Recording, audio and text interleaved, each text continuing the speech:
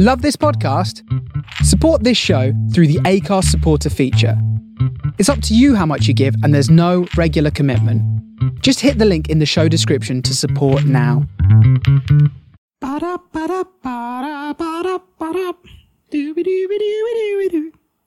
Hello, we're George and James, and today we're getting pretentious with Time Out by Dave Brubeck, or the Dave Brubeck Quartet, as it is better known.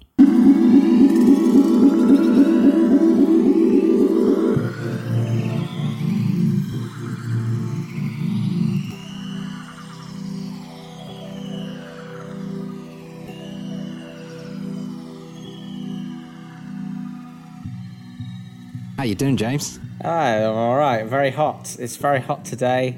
It's very hot in good old London town. It is hot.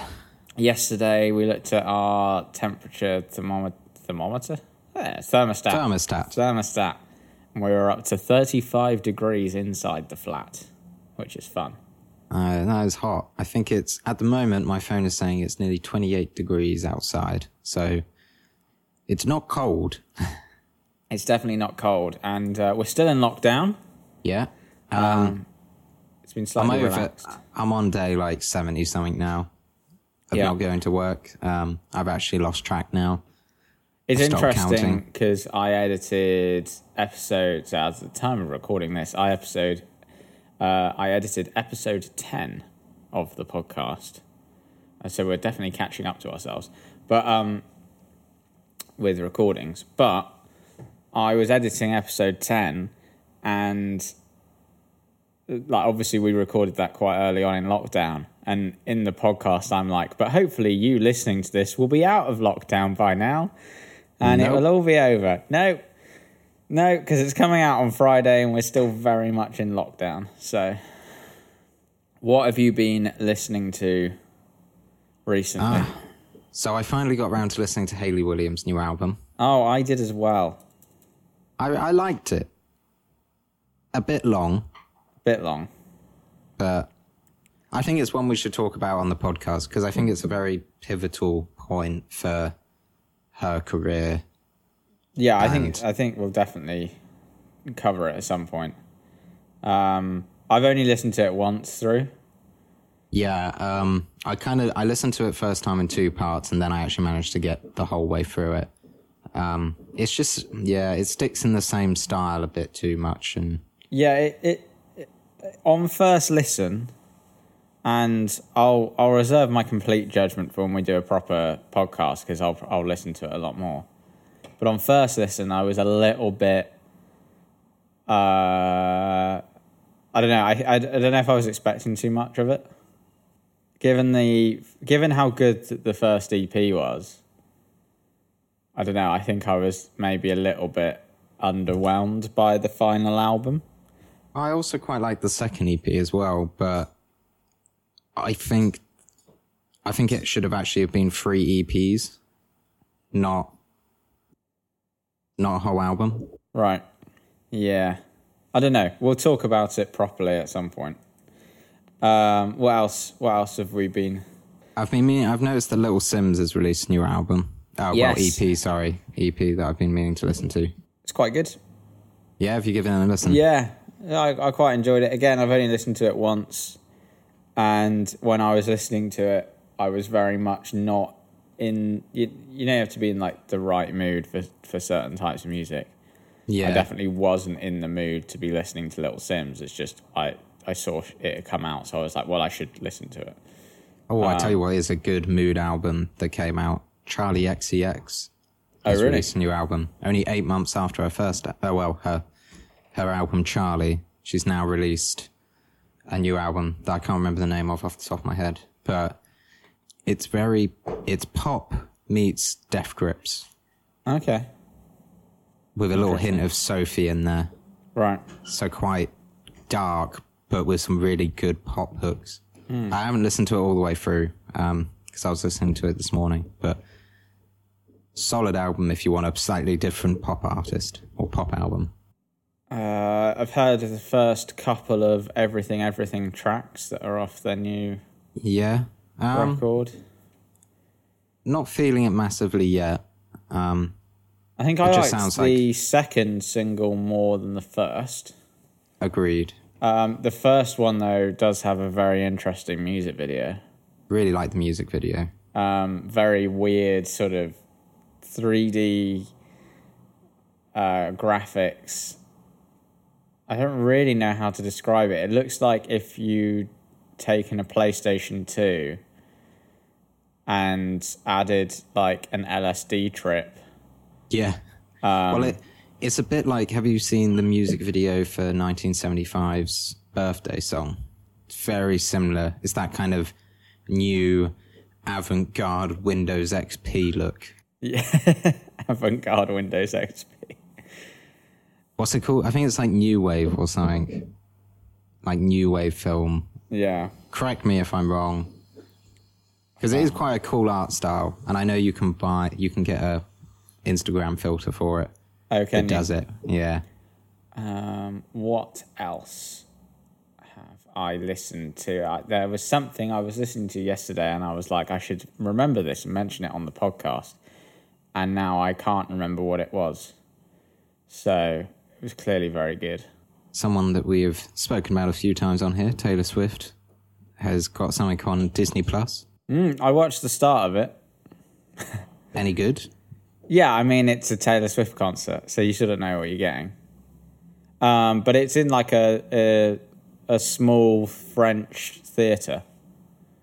So it's one of those things where she invited like her fans, like her biggest fans or whatever, came to like an exclusive gig before she released her album and played her songs from the album. But yeah, it's a Taylor Swift concert. It's good. It's fine. Well, it's the first concert on Disney Plus. Yeah, it surprised me it was on Disney Plus. I thought Netflix would have wanted to have snatched that up, but apparently not. Maybe Taylor Swift's going to be acting in some Disney film soon. I was just thinking whether Cats is Disney. It's not, is it? No. Is it Fox? Might be. Because if so, Disney owns that. Cats. But it's not up on Disney Plus, so no. Cats. I still want to see the butthole version of Cats. It's Universal Pictures. Ah, okay. Did you hear that there's a butthole version of Cats? There's a version where all the cats have buttholes that they initially released, and then they had to go back and do a second, like, I think it was for the premiere or something. They did do a second release halfway through it being out as well, didn't they? Because, like, they'd, like, really rushed it, and there were, like, CGI errors in the film, in, like, the final release film. Like, there was a scene where, like, Judi Dench's hand hadn't been catified. So it was just this weird, like, there was this cat with, like, Judi Dench's hand. And they, like, went and fixed it. And then, like, re-sent it out to the cinemas with different visual effects. Because apparently they were still finishing the film on, like, the day of the premiere. And then they still hadn't finished it. So. Yeah, and they still hadn't finished it. But it still also looks awful. It does. It just looks weird. I don't know, like, why they thought that was going to work. It also is. It's one of those things that doesn't actually have a storyline. It's great when you see it in theaters because it's all dramatic and cool, but actually, when you put it into a film format, it doesn't have the. I don't know what you call it. Plot. Yeah, it doesn't actually work. Oh, I tell you what else has been a nice little few releases is Lianne La Havas. She's released 3 songs now. Oh, really? I haven't checked those out yet. Which, they're very nice songs. She sounds like she's very much in her element for this album coming up. Fair. Lianne La Havas. She sort of disappeared for a while. And it's taken her a while to, like, release new music. Well, yeah, I went to see her a year or two ago, which was just a random gig in London. Yeah. So, Today on the podcast, as you already know, because we've mentioned it at the start. We've mentioned it at the start, and you've clicked on the podcast that has it in the title of the podcast. We are doing something a little bit different, in the form of a 1959 jazz record, Time Out by Dave Brubeck. This is our first foray into jazz on the podcast. Yeah, it is actually. Yeah, we did talk about doing something a bit more modern, like Go-Go Penguin, or maybe even a Snarky Puppy record. But yeah, it seemed right to do an old school jazz standard. I mean, this is the sort of like I think and it's going to be interesting, I think, this one, because you may hear me struggle slightly in... I mean, it might be a little bit easier for George, having been to BIM and music school. Like, George has at least some sort of music theory behind him. So, in terms of talking about jazz, he might be a little bit better than me in terms of time signatures and all that kind of stuff. But... this is definitely a record I'm familiar with and have listened to a lot over the years. And I feel like even if you're not a jazz... If you're the kind of person that says, oh, I would never... I don't listen to jazz. I'm not interested in jazz. You will have definitely heard these tunes, songs, standards before. Yeah, agreed. Especially Blue Rondo, a la Turk, and Take 5. I think there's no way you've not managed to hear those songs beforehand. To be honest, this was the first album that ever sold more... the first jazz album that sold more than 1 million copies. So it is the kind of the pop record of jazz records. Yeah. Yeah, I feel like if we've got any hardcore jazz fans that listen to the podcast and who are finally excited that we've picked to listen to jazz, do you think jazz... this is a question I don't know if you'll be able to answer, I don't know. But you said it's like the pop record of jazz. Are jazz fans a bit snooty about it? I don't know. Or do they appreciate it for... I think there's a slight snootiness, not from being a jazz fan, but more because Dave Brubeck's very much a cool jazz rather than cool. Yeah, jazz. He was like the forefather of cool jazz rather than your people like Charlie Parker and Miles Davis, which was much more bebop. It's less about. It's almost less about drugs and punkiness and more about just enjoyment in jazz. It's less it's not so much a statement, Dave Brubeck, compared. So for listeners that are unaware, I'm conscious that we want to try and keep this as accessible as possible. Yeah. So very briefly, the difference between cool jazz and bebop. To sum it up, bebop jazz is a lot more... It's fast-paced, it's technical. Frenetic. Yeah, it's your massive runs up and down scales, very frantic solos. And loosely connected to it, a lot of the players of bebop jazz were heroin addicts. But that's not all of them, but it gives you an idea of the mood. And then cool jazz is a lot more about... It's about laying down more of a beat. From what I kind of gather from cool jazz, it's more about setting a nice scene for a very equal, even balance of different sections of either a quartet or quintet or whatever. It's like... It's cool. It's cool.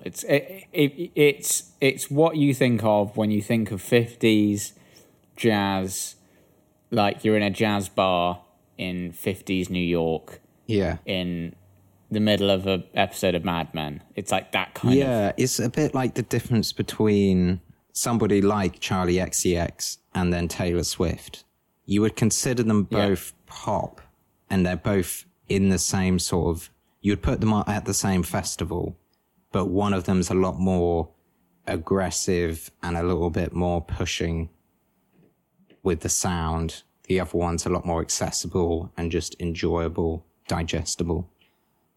Yeah. Because I'd say, like, and again, jazz fans may crucify me for this, but I'd say something like Miles Davis's Kind of Blue. For me, anyway, I don't know if many people would agree, but it feels more towards the cool side of jazz. Yeah, definitely. I think that's something that some people get Dave Brubeck and Miles Davis, because they're both absolute legends. People think, oh, they're both jazz, which is true. But then you listen to something like Bitches Brew by Miles Davis. It's much more sort of experimentally sort of. It's a bit like saying that Brian Eno and Steve Reich are the same. It's like they both do ambient, but Steve Reich's much more down a minimal route, whereas Brian Eno is more about a textural route. So they're both sitting in the same genre, but they are definitely very big artists from two different subsets of that genre. So Dave Brubeck, I was just telling George, we had to sort of pause recording temporarily while an egg was cooked. But I was telling George briefly that Dave Brubeck, just before making Time Out, and you hear the influence, especially on the first track, Blue Rondo a la Turk, because he got the time signature for that piece from when he visited Turkey. That's where he got like the rhythm of that piece. That's what it sort of inspired him for that. But yeah, apparently, so the US Department of State in the 50s wanted to subvert Soviet Russia by sending a bunch of jazz musicians on a tour of Eastern Europe. So they went to like Poland. It wasn't just Eastern Europe, to be fair, but sort of all around near the edges of Russia. So they went Poland, Turkey, India, Sri Lanka, Pakistan, Iran, Iraq, and they were just playing concerts basically to try and sort of increase the American influence in those sort of countries, which is quite interesting. It's amazing to think how instrumental, like you don't get that. We don't have, other than a band like Pussy Riot, we don't have many bands these days that, or at least it doesn't feel like we have many bands these days that are sent out on politically charged tours in the same way that you had from kind of the 60s back. Yeah. I mean, like the only ones that you can think of, other than someone like Pussy Riot, you just think, if you think political bands at the moment, you think of people like U2 who are desperately trying to shove their political views down your throat in the middle of Vertigo, and it just completely turns you off to what they're doing. It's a weird thought that, because I mean, there's the whole thing with Hitler not allowing jazz in Nazi Germany and stuff due to it, and the whole Bauhaus movement was disallowed due to its free-form thinking and its lack of traditionalism. And it's like, shit, music used to be that integral into... Nowadays, you can put fart sounds pitch shifted into a pop song, and that's not going to offend anyone, really.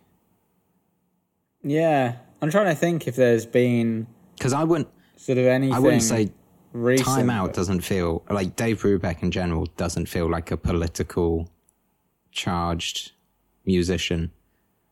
It doesn't feel... we've talked about before on the podcast as well about like music feeling dangerous, like punk music in the 80s felt, or the 70s, felt like a dangerous thing. And we said that in the very first episode, actually, I said that I felt like punk music had sort of lost that edge. Yeah, it's not dangerous. To it, and now just feels the same as anything else. But yeah, I mean, I could almost imagine, you know, jazz feeling dangerous and edgy. You know, if we think about like Nazi Germany or something, who are so trying to, a regime like that who's so trying to suppress freedom of thought, jazz, I guess, would feel quite dangerous, edgy, sort of like, well, if they're listening to this, what are they going to be thinking, sort of thing, because it's so all over the place sometimes. Whereas Dave Brubeck, especially, I don't know if it's because of the years that have passed and it's become normal now. And I feel like Dave Brubeck's music is very much in the lexicon of a lot of stuff we listen to now. Yeah. It just it feels like a nice pop record. It definitely is jazz, but I'd be wary calling it a jazz record to someone, because I wouldn't want to. I feel like sometimes you can put people off by telling someone it's jazz.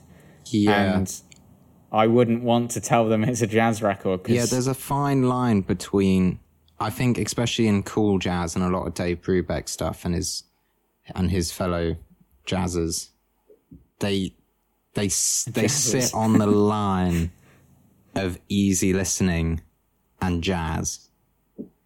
And I think that's the point of cool jazz. It's like, it's meant to be easy listening, but with a little hint of, I mean, the fact that Blue Rondo a la Turk is 9/8, but it's the fact that they managed to make the 9/8 not feel like it's weird. And the same with Take 5. It also does go to 4/4 at some point in the track as well, doesn't it?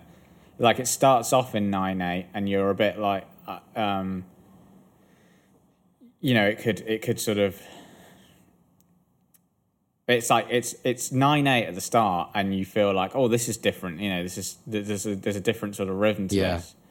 But sort of halfway through, it returns to 4/4, and it's almost a bit like, we're in 4/4. But what's interesting is that, because 9/8 it was used a little bit before this, but much more as a 1 2 3 1 2 3 1 2 3. That's the 9/8. This is different because it's going 1 2 1 2 1 2 1 2 3 1 2 1 2 1 2 3, and it feels so different because it's more like having a bar of 4/4 and a bar of 5/4, and it just kind of, it almost feels like common time apart from one extra beat. And I think that's what Dave Brubeck managed to actually toy with to make it feel quite accessible, but also make you question what's happening. You don't instantly go, oh, this time signature's weird. You go, something's different about this song. Yeah. Plus, it's also quite fast, so you kind of almost skip over it. It does, because I know he got this when he was over in. He picked up that rhythm when he was in Turkey. Yeah, it's a Turkish folk song, and it does feel a bit like being. I mean, I've never been to Turkey, but it reminds me of sort of when I've been to Morocco, and I know they're very different countries, so I don't want to say they're the same. But like when you go to Morocco and you're in the big markets in Marrakesh, and that sort of frantic energy that's always going on, and the heat, and that 9/8 rhythm that he's playing at the start of Blue Rondo a la Turk feels to me like you're in sort of that sort of hustle bustle of like a busy market with the heat beating down on you. Yeah, he's definitely captured, like, this whole album just captures an essence. Actually, going back to the political thing and going back to one of our more spoken about bands, but 1975, I would argue that the first track on their album has a similar weighting. You know how they've got their new intro to their song, to their new album, which is out this Friday, with Greta Thunberg doing a little talking bit. That's the sort of thing that I think this must have been like when this first came out. That kind of... Because imagine hearing pretty much the first 3 tracks off this album in a time where all jazz was pretty much 4/4 or 6/8. You'd have been like, whoa, this is new, but it's also cool. Yes, it's cool, but it's new. And I imagine it's like watching... I was talking to my... as I always like to do, bring it back to film. I imagine I was talking to my dad recently, and I can't remember why, but we were talking about Star Wars, and he was saying what it was like seeing Star Wars for the first time at the cinema. Yeah. And he was like, you sat down and the opening shot where the Star Destroyer goes overhead after the text, and it was like... mind blown. What is this? Like, what is going on? Like, I've never seen anything like this before with the music and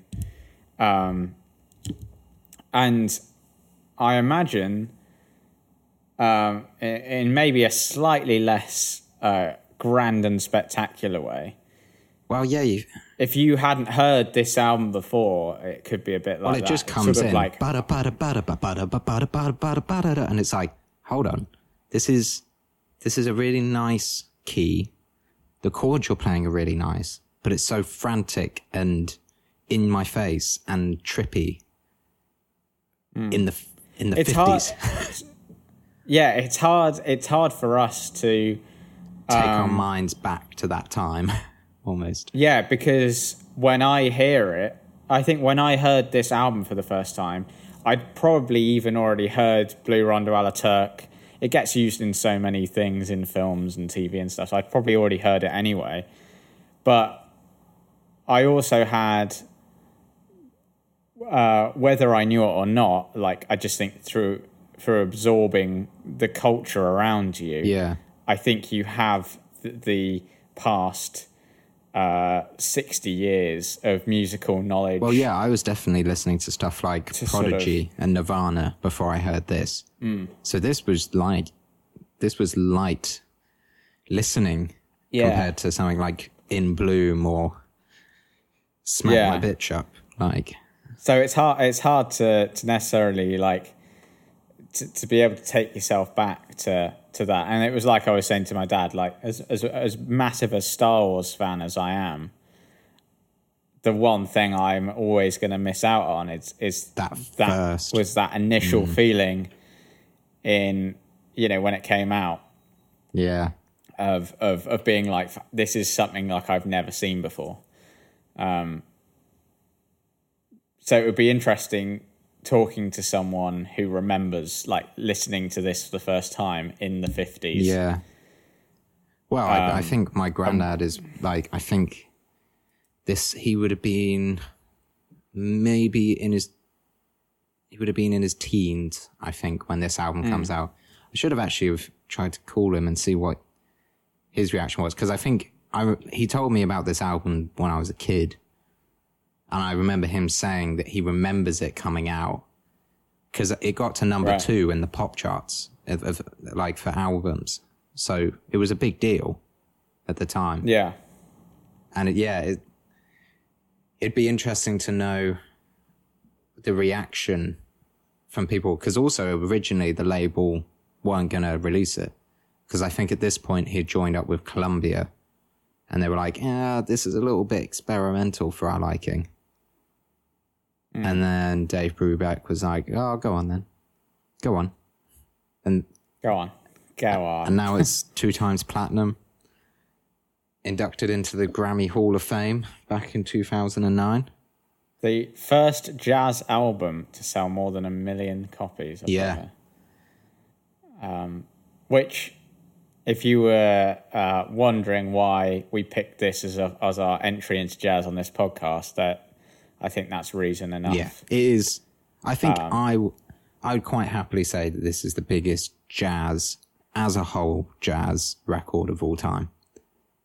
I don't think I've ever met anyone that hasn't heard Take 5. Yeah, even if they don't know who does it, they've heard it. Yeah. But funnily enough, I was looking into the reviews at the time because I was like, oh, I wonder if this was like, it dropped and everyone was like, shit the bed, this is the best album ever. Turns out, really negative reviews from critics. Really? Yeah, before it was released to public. Not liked. Interesting. One thing I wanted to ask you actually is, because we talked about on the podcast a lot before, about you are someone who enjoys a challenge when listening to music a bit. Like you struggle with, I think a little bit, like you struggle sometimes with stuff that we could classify as easy listening. So for you, as someone who struggles a bit with easy listening, when you listen to this album, I know you wouldn't necessarily classify it as easy listening, but it's definitely on the easier end of jazz. Are you yearning for a bit more experimentalism and, weirdness and difference? I think that's what makes this a cool jazz album and not just like easy listening background jazz. Like if you're listening passively, this album is very nice and comfortable and sweet on the surface. If you actually pay attention and actually actively listen to what the rhythm of the piano's doing, there was one, I think it's called Karen's Waltz. No, Kathy's Waltz.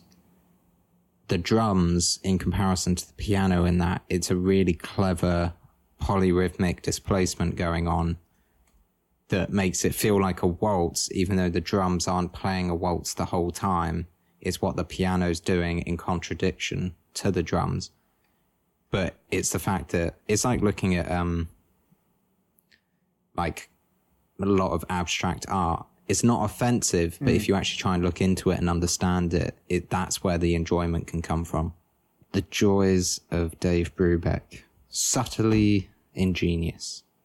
I was definitely concerned. Well, not concerned, but talking about this album, it came out in what? Is it 58 or 59? 59. That's a long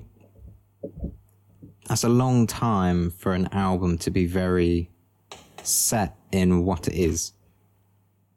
By that point, there's not really much area for debate. No. Like, there's not really anything new to say on it. If you want to find an opinion on this album, you can probably already find it. Yeah. And it's definitely, it did make me think, like, how old can an album be before it becomes, or like how famous and old can an album be before you just can't really discuss it anymore or break it down? Because there'll always be people that don't like an album or do like an album. And by this point, everyone who does like it or don't like it have come out of the woodwork and expressed their opinions. Yeah, I think that's something I worry about sometimes when we cover slightly older albums, is like, are we just repeating stuff that people will have heard already about an album? You know what I mean? Like, are we saying everything that's been said before? I think there's also a risky area of we're not close enough to that period to understand the impact of it. Because we did Peter Gabriel and Primal Scream before this.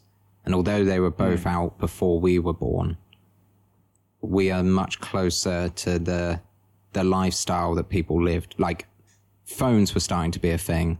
Computers were starting to be a thing. We had Doors. Yeah. We had Doors. I thought you meant Doors as in doors that you open. No, digital audio workstations. I'm pretty sure they've had doors for centuries. Yes, digital audio workstations. Yeah. Whereas this, I can't, like, we've never lived a life where everything is done through a mixed, like, everything's mixed there and then, everything's live. You do a take, that's it. Yeah. I also think as well, when we've talked about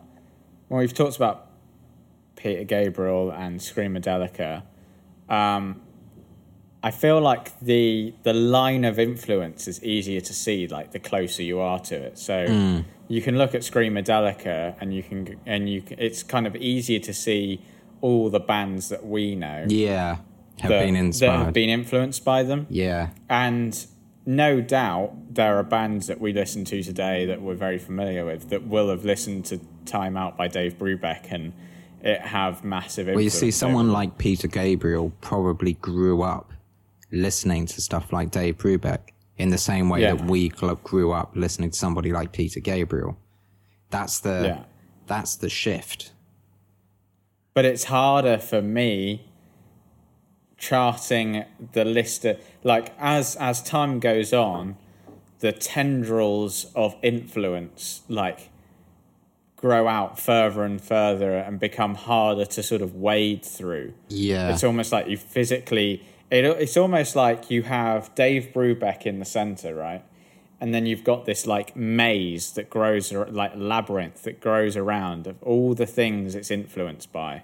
Of all the things that are influenced by it. Yeah. And the closer you are to a record, the closer to the centre of the maze you are, the centre of the labyrinth. So when we talk about Screamadelica, it came out in... What, 91? It was at the start of the 90s. Yeah. 91, yeah. I think. And so we're still definitely in the labyrinth, but we're much closer to the centre than we are if we're talking about Dave Brubeck, where we're like on the fringes of it. So trying to see all the stuff it's influenced and trying to get to the root of the album is much more difficult. And I am very pleased with that analogy. That is a good analogy. It is... Yeah. And even the artwork for this album is hard to relate to. Like... So the artwork was done by S. Neil Vegeta, I want to say. That's how you say his name. But this artwork was considered quite avant-garde at the time. And I mean, that's a very common piece of artwork that you would see in Tate Modern these days. Yeah. To us, that's classic art. Classic modern art. Also, as well, like I'm just reading about Vegeta at the moment, he's a cool dude. And you remember, you also remember the context of, you know, someone in the 50s listening to this record is very different to someone listening to it now, in the sense of, because you read about Vegeta, he went to art school, but that was interrupted by the Second World War. And so what influence did that of him serving in the Second World War have on his art? And similarly with Dave Brubeck, what would have him going through that have influenced his art with? Yeah. Whereas we don't have that. We can't understand that. I do find that's something that I've thought about before with a lot of kind of metal music, punk music, much more what I would consider more aggressive than this, and a lot of jazz music that came out of the 40s, 30s, up to 50s, 60s even, is how war, like 2 world wars, didn't create music anywhere near as aggressive as we have today, and yet we haven't had to serve in mass wars. So it makes me wonder whether something like COVID-19 that's affected all of us, is that is it going to make aggressive music or is it going to actually make more relaxed music? Yeah. Yeah, because I think despite, I won't get too political, but despite my reservations about the whole, people, especially in this country, people refer to this lockdown situation like the Blitz spirit, and that annoys me because I don't think it's anything like the Blitz. But it is the first thing, I think, for probably since the Second World War that we're all across the world experiencing in some way. Yeah, because you could argue something like the Vietnamese War, it affected us slightly in the 2008 recession.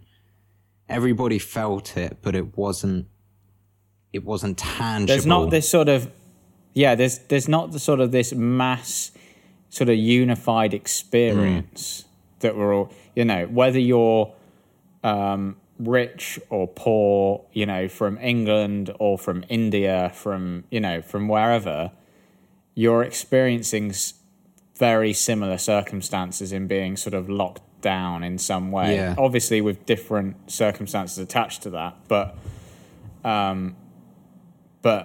it's the first thing I can think of for years that feels like we're all going through a very similar thing. I think this is definitely as well the biggest negative thing to happen to the music industry in history that we can remember. Because even during the war, people were being sent out to play for soldiers. I mean, music was a big part of the traditions of the army. Whereas now, unless you're listening to music and not getting paid much for it, like, gigging can't happen. No. Music's not being used for the thing that it has at its core, which is kind of that tribal people, bringing people together. So like, it's a weird time to not be able to have that in music. It was weird. I said I watched a bit of the Taylor Swift thing last night. Yeah, and it's funny how, I've been to gigs this year, but so it's it's not like it's completely ages ago that I haven't been to a gig, but it's weird. It is weird seeing people at a gig on your TV. Yeah. It feels weird because it feels like that can't happen at the moment, and I don't think it's going to really happen properly this year. No. Well, just like... And that feels imagine weird. You couldn't record Time Out now. You couldn't have the people that were in that studio in the studio. Imagine how different a jazz record would come out right now, because you would all have to be separated, whereas usually it's all recorded in one room and you're all always in a venue and you actually have an audience. You can do that right now. That's like, it's gonna have a big impact. I mean I guess the hope is as well it also inspires some creativity in people. And that hopefully we'll get some good stuff when we come out of lockdown. As long as it's not another Zoom-based live session or a Zoom-based television program, or I know you don't have live TV, but I was flicking through the other day at ITV, were advertising for... They'd done some short films like in isolation, and they're sort of like over. They look like they're over Zoom or something, and it's like 3 films about isolation. It's like, why do I don't want to watch a film about isolation when I'm in isolation. There's such a fine line of what is actually tolerable over Zoom. Have you seen that Taika Waititi is doing a live, well, not live, but he's doing a reading of James and the Giant Peach with random celebrities? No, I haven't. It's fantastic. It is the right usage of Zoom, because he for the first episode he had the Hemsworth brothers playing the evil twins, the witches, right? Not the witches, the stepmoms. That's it. The stepmom. Yeah. But then the next episode he has Benedict Cumberbatch and I've forgotten her name. One of the greatest female actors of our time, playing the same characters. Okay. Oh, and also you had Nick Kroll playing a creepy old man. That's a good usage of Zoom. It's distracting us. Well, yeah, like the Community, the cast of Community came back for a table read, like a podcast and a table read, and that was fun. Yeah. Things like that. But then things like that would be fun even outside of this. Whenever, like, you know what I mean? They'd be fun out of lockdown, in lockdown. I saw, the TV show Have I Got News for You? Yes. Usually done in front of a studio audience, obviously, but obviously they can't do that at the moment. So they're doing it over Zoom with each other, but obviously there's no studio audience, but they've not changed the format in any way. So they still tell jokes as they would, and there's just silence because there's no one to laugh at them. Yeah. And it just feels like, even if the jokes were good, it feels like every joke is falling flat because you're not hearing laughter as you normally would, which is really bizarre. And you just watch it and you go, why bother? Yeah, it's... why do that? Yeah, I think we need to get off the whole... I'm just so bored of so many things playing to the whole isolation thing. Like, I had TV for a couple of days when I was out due to some plumbing at somebody else's house. And watching TV and the amount of isolation adverts. Just like, why do we have to make money out of this? Or at least try and do stuff with it. So anyway, Dave Brubeck, anything else you want to say about this album before we wrap up? I don't know how quickly we'll jump into doing another old album like this. It's been quite difficult to... I think maybe because this album's not necessarily politically weighted, it's not too challenging. Like Dave Brubeck, you read about him, he's a sound guy. Seems like he's not really had much controversy. This has definitely been the hardest video to research kind of for, because it's just a good, cool jazz album that's a classic, and that if you want to get into jazz, start here. Maybe we could take on somebody like Miles Davis or Charlie Parker at some point. I think or so. Even somebody like Billie Holiday, there's a lot more political flair going on behind the scenes. I think Dave Brubeck just comes across as someone who was just pretty well loved. Yeah.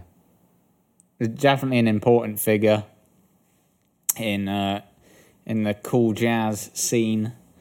I mean, he's got an asteroid belt named after him. Yeah. So that says it all. Yeah, he's just a happy-go-lucky guy. If you're having asteroid belts named after you, then I think you're doing pretty well. Yeah. Well, thank you for joining us on this jazz excursion. If you like the podcast, then please do share it with your friends, subscribe, follow us on the social media channels that are listed in the description of this podcast, and go and subscribe to our YouTube channel. And join us next time when we will be talking about, George. We are going to be discussing Foals, Everything Not Saved Will Be Lost, Part 1 and Part 2. And you can wait and see whether it's going to be a part 1 and a part 2 episode as well. Yeah, we'll have to see ourselves, depending on how long we end up. Yeah, let's see how long we talk about Foals for. Yeah. So, until next time, thank you for joining us. Goodbye. Bye.